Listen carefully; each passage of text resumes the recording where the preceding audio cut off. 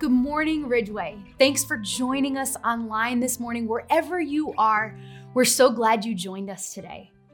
We're going to be continuing our conversation on our series, Rooted.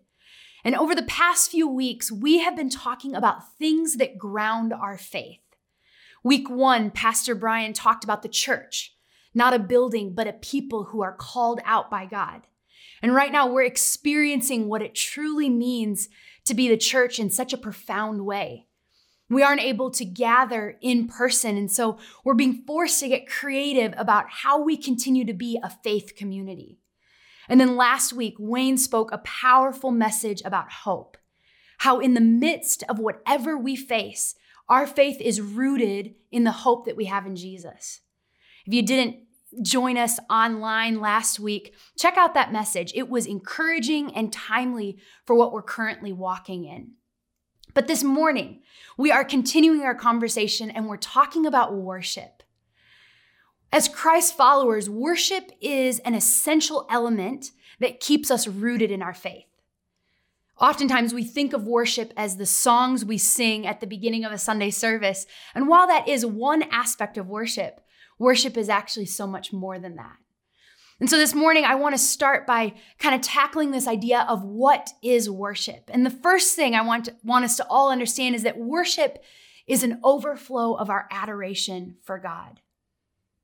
The definition worship means the feeling or expression of reverence and adoration for a deity. And adoration simply means deep love and respect. And so worship is an overflow of our deep love and respect for our God. Our worship is fueled by a boundless confidence in God's character. If you don't have a personal revelation of who God is, you're going to be worshiping from a place of religion rather than relationship. But when we walk with God, when we read His word and we talk with Him and we discover more of who He is, our worship is fueled from a place of knowing His character and having confidence in that. I know for me personally, there's been times in my life where I've come to know God as provider in a very real way. In moments where I was desperate for provision and I saw God show up miraculously. In that moment, I realized this is God, my provider. Or maybe times in my life where I began to discover God as a friend because during that season, I was lonely and I needed friendship and God became friend to me in such a real way. And so as we walk with Him, we begin to see aspects of His character. And that is what fuels our worship. That's what fuels an overflow of our heart to Him. I want to look at a story this morning in Luke chapter 10. If you have your Bibles, you can turn there. Verse 38. And it says this, as Jesus and His disciples were on their way, He came to a village where a woman named Martha opened her home to Him.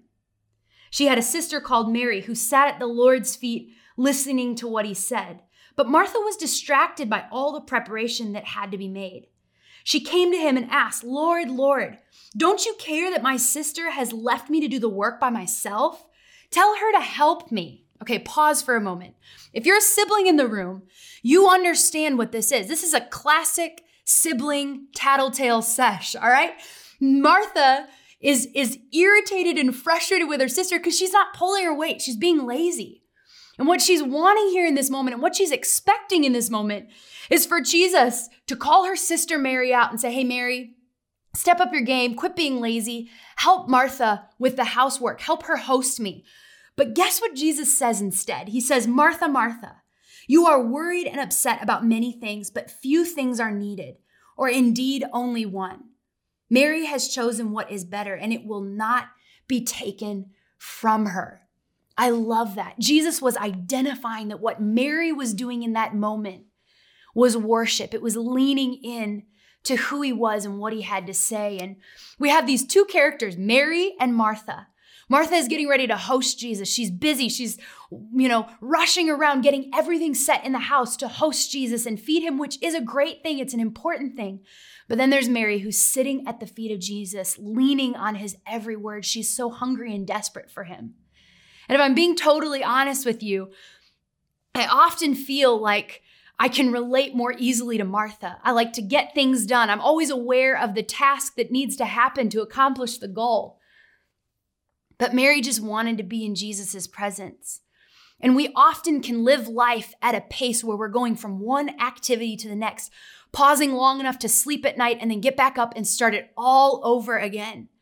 We stay so busy doing thing after thing after thing. And right now we're living in a time where we are being forced to get back to the basics. Many of us can't go to work, or if we can, there are certain restrictions in place that have stripped away our usual chaotic schedule.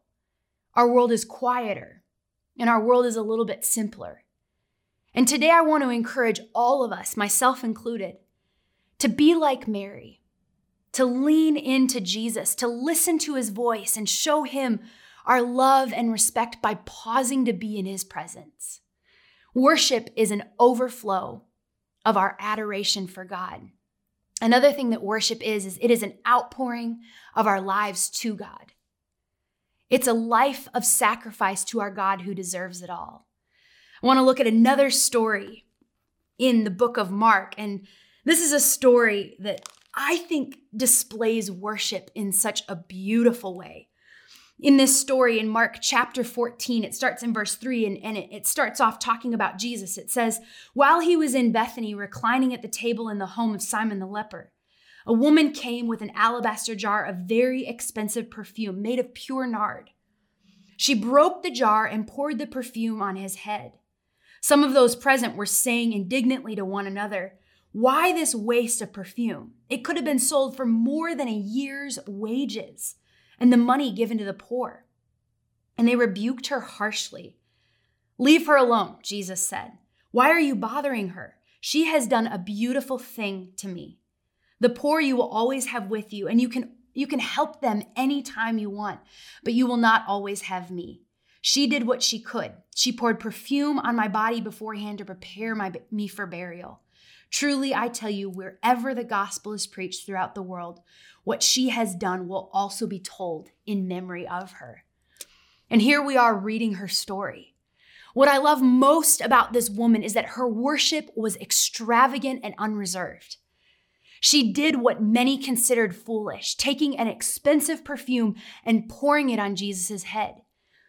It says that the perfume costs about a year's wages. So imagine for a second, taking every penny you earned this year and putting all of that into one jar of perfume. And imagine pouring that out on Jesus' head. It seems crazy. It seems like a total waste of money. But to this woman, it wasn't a waste of money. It was a costly sacrifice for her king.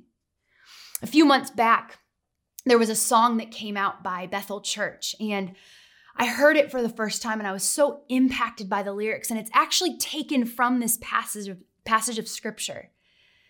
It's about this woman with the alabaster jar, and I asked the team if they would sing it for us, and maybe you know it, maybe you've heard it, and you can sing along if you have, but if you haven't, I just want to encourage you to listen to it and allow these words to just sink in. It talks about how worship is so much more than just an act. It's about a lifetime, a lifelong style of praising God and making him number one in our lives. So let's take a look at this.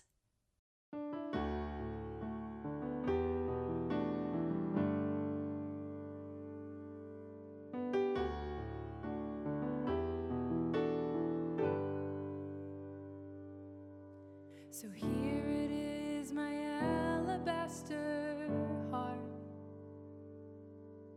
I'm keeping nothing back from who you are. No hidden treasure veiled by key or lock. You're a lifetime worth of worship, and that's only just the start.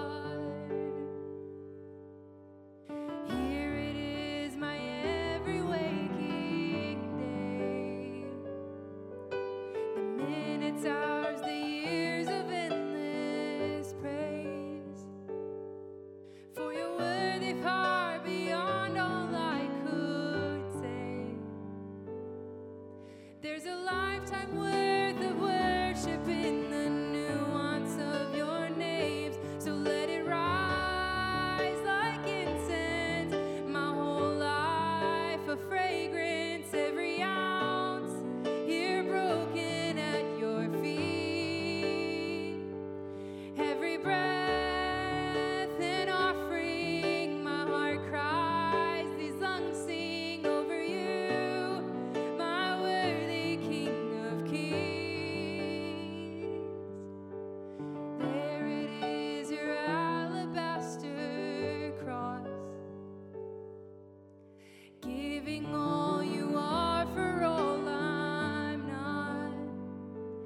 can't believe that's the kind of king you are.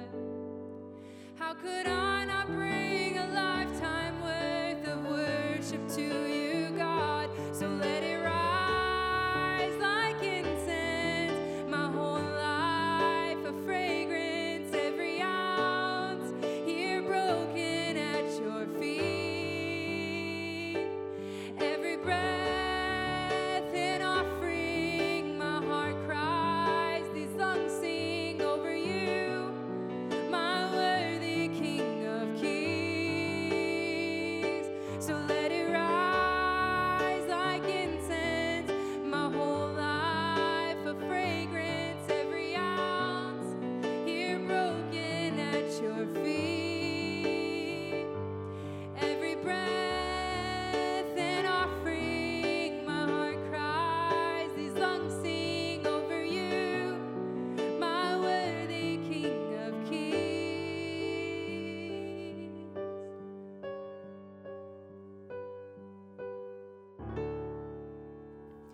Worship is an outpouring of our lives to God. Worship is the culmination of our whole lives. It's everything we do in response to who He is and what He's done for us. Worship is anything that brings God glory.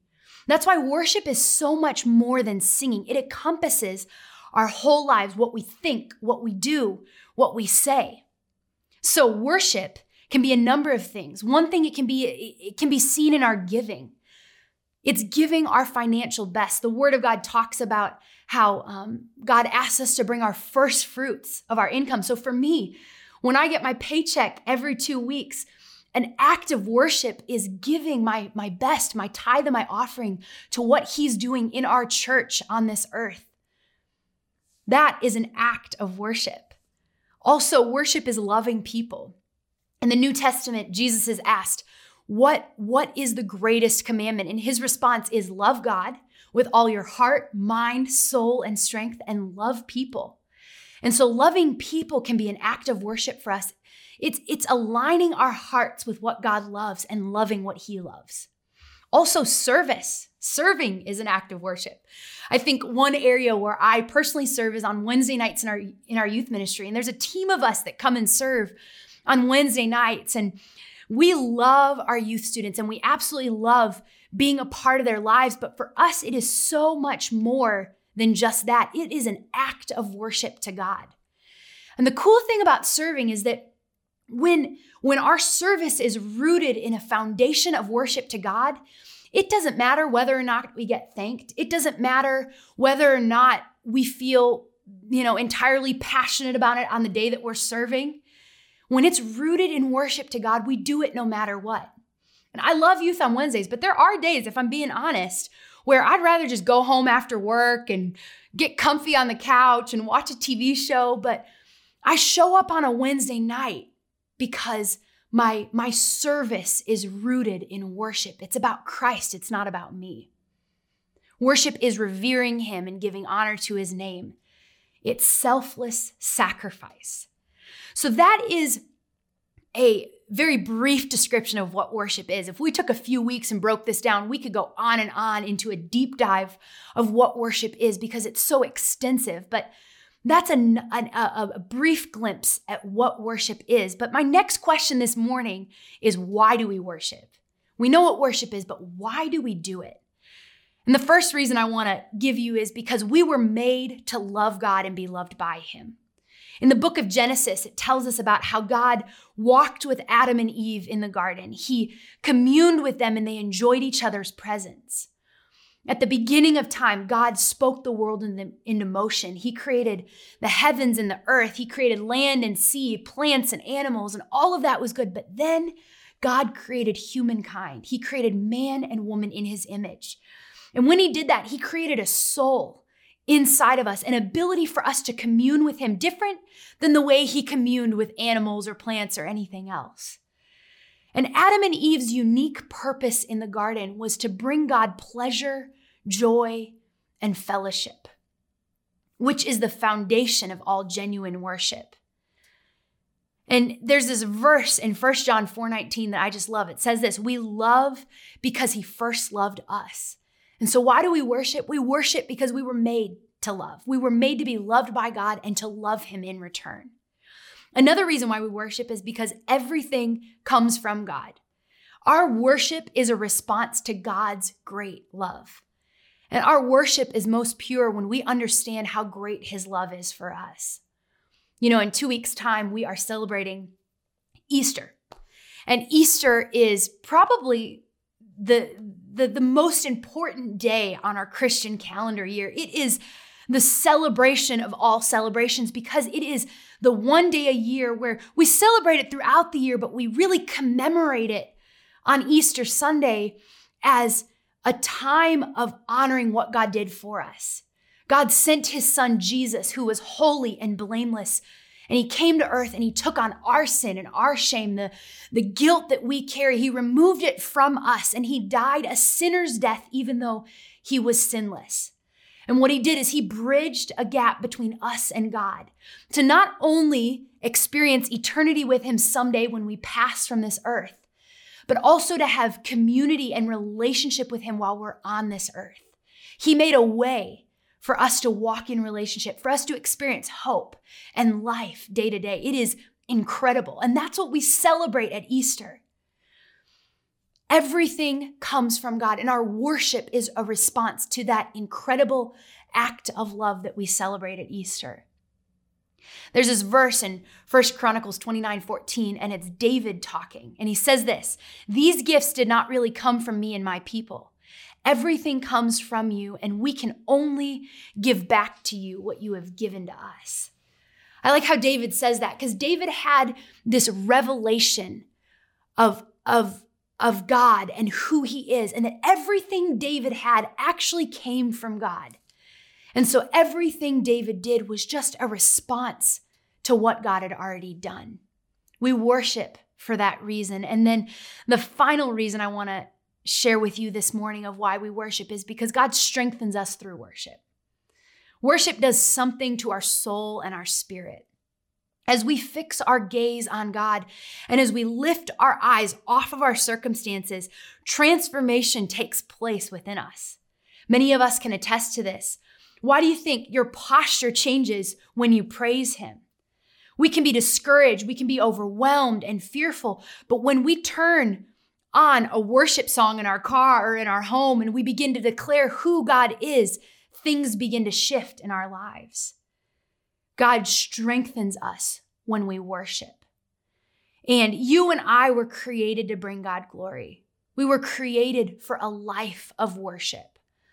I love what that song said that the team shared with us. It said this, "Let it rise like incense, my whole life a fragrance, every ounce here broken at your feet. Every breath an offering, my heart cries, these lungs sing over you, my worthy King of Kings." 2 Corinthians 2:15 says, "For we are to God the pleasing aroma of Christ among those who are being saved and those who are perishing." A pleasing aroma of Christ. We have an opportunity to let our worship be a pleasing aroma to him. And right now, we have the opportunity to bring things back to the basics.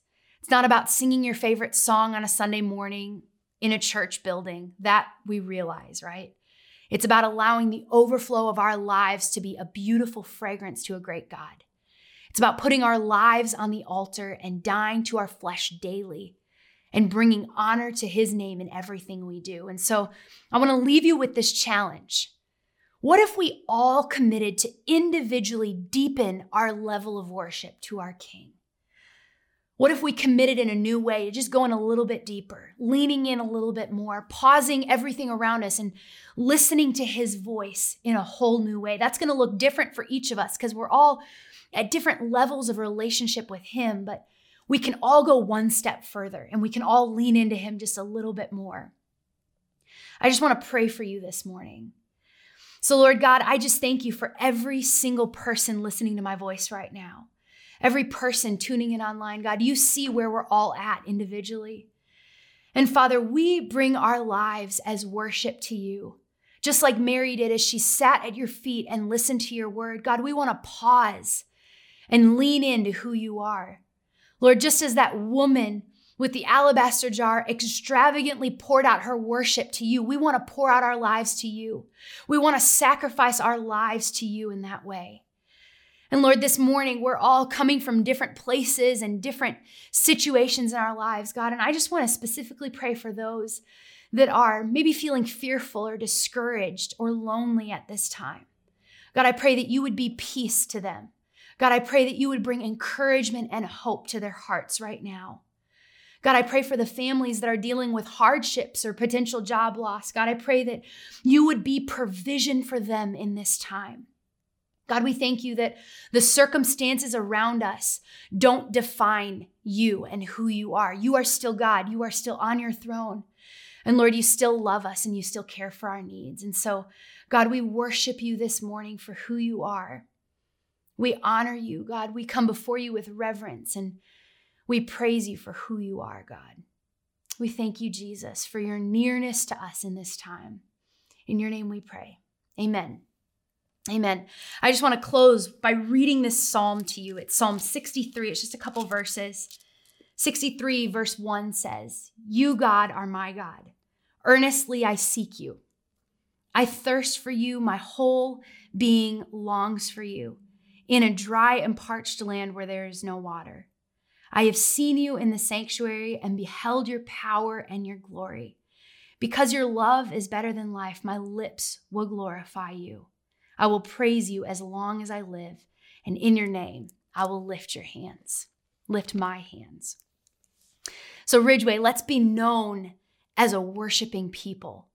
Let's not be shaken by the things that are around us. Let's not fall apart at our circumstances, but instead, let's be a people that choose to speak and sing about his goodness in this time. And I just want to close with this. If you need prayer of any kind, if you need assistance, if you're going through a difficult time right now, would you reach out to us? You can call or email our church office. Why don't you contact your ministry leader or your connect group leader or a friend you know from church? And let's be praying for each other in this time. Let's be supporting each other in this time. Like we've said so many times, the church isn't a building, it's a people. And so even if you're not a ministry leader or a pastor or a connect group leader, I want to encourage you to be thinking of people around you and send them a text, give them a phone call, ask how they're doing. And let's together as the church, a corporate body, God's people, let's be checking in on each other and praying for each other and looking after one another. Church, we love you. Ridgeway, we love you and we are praying for you. Have a wonderful day. Thanks for tuning in today. We'll see you next week.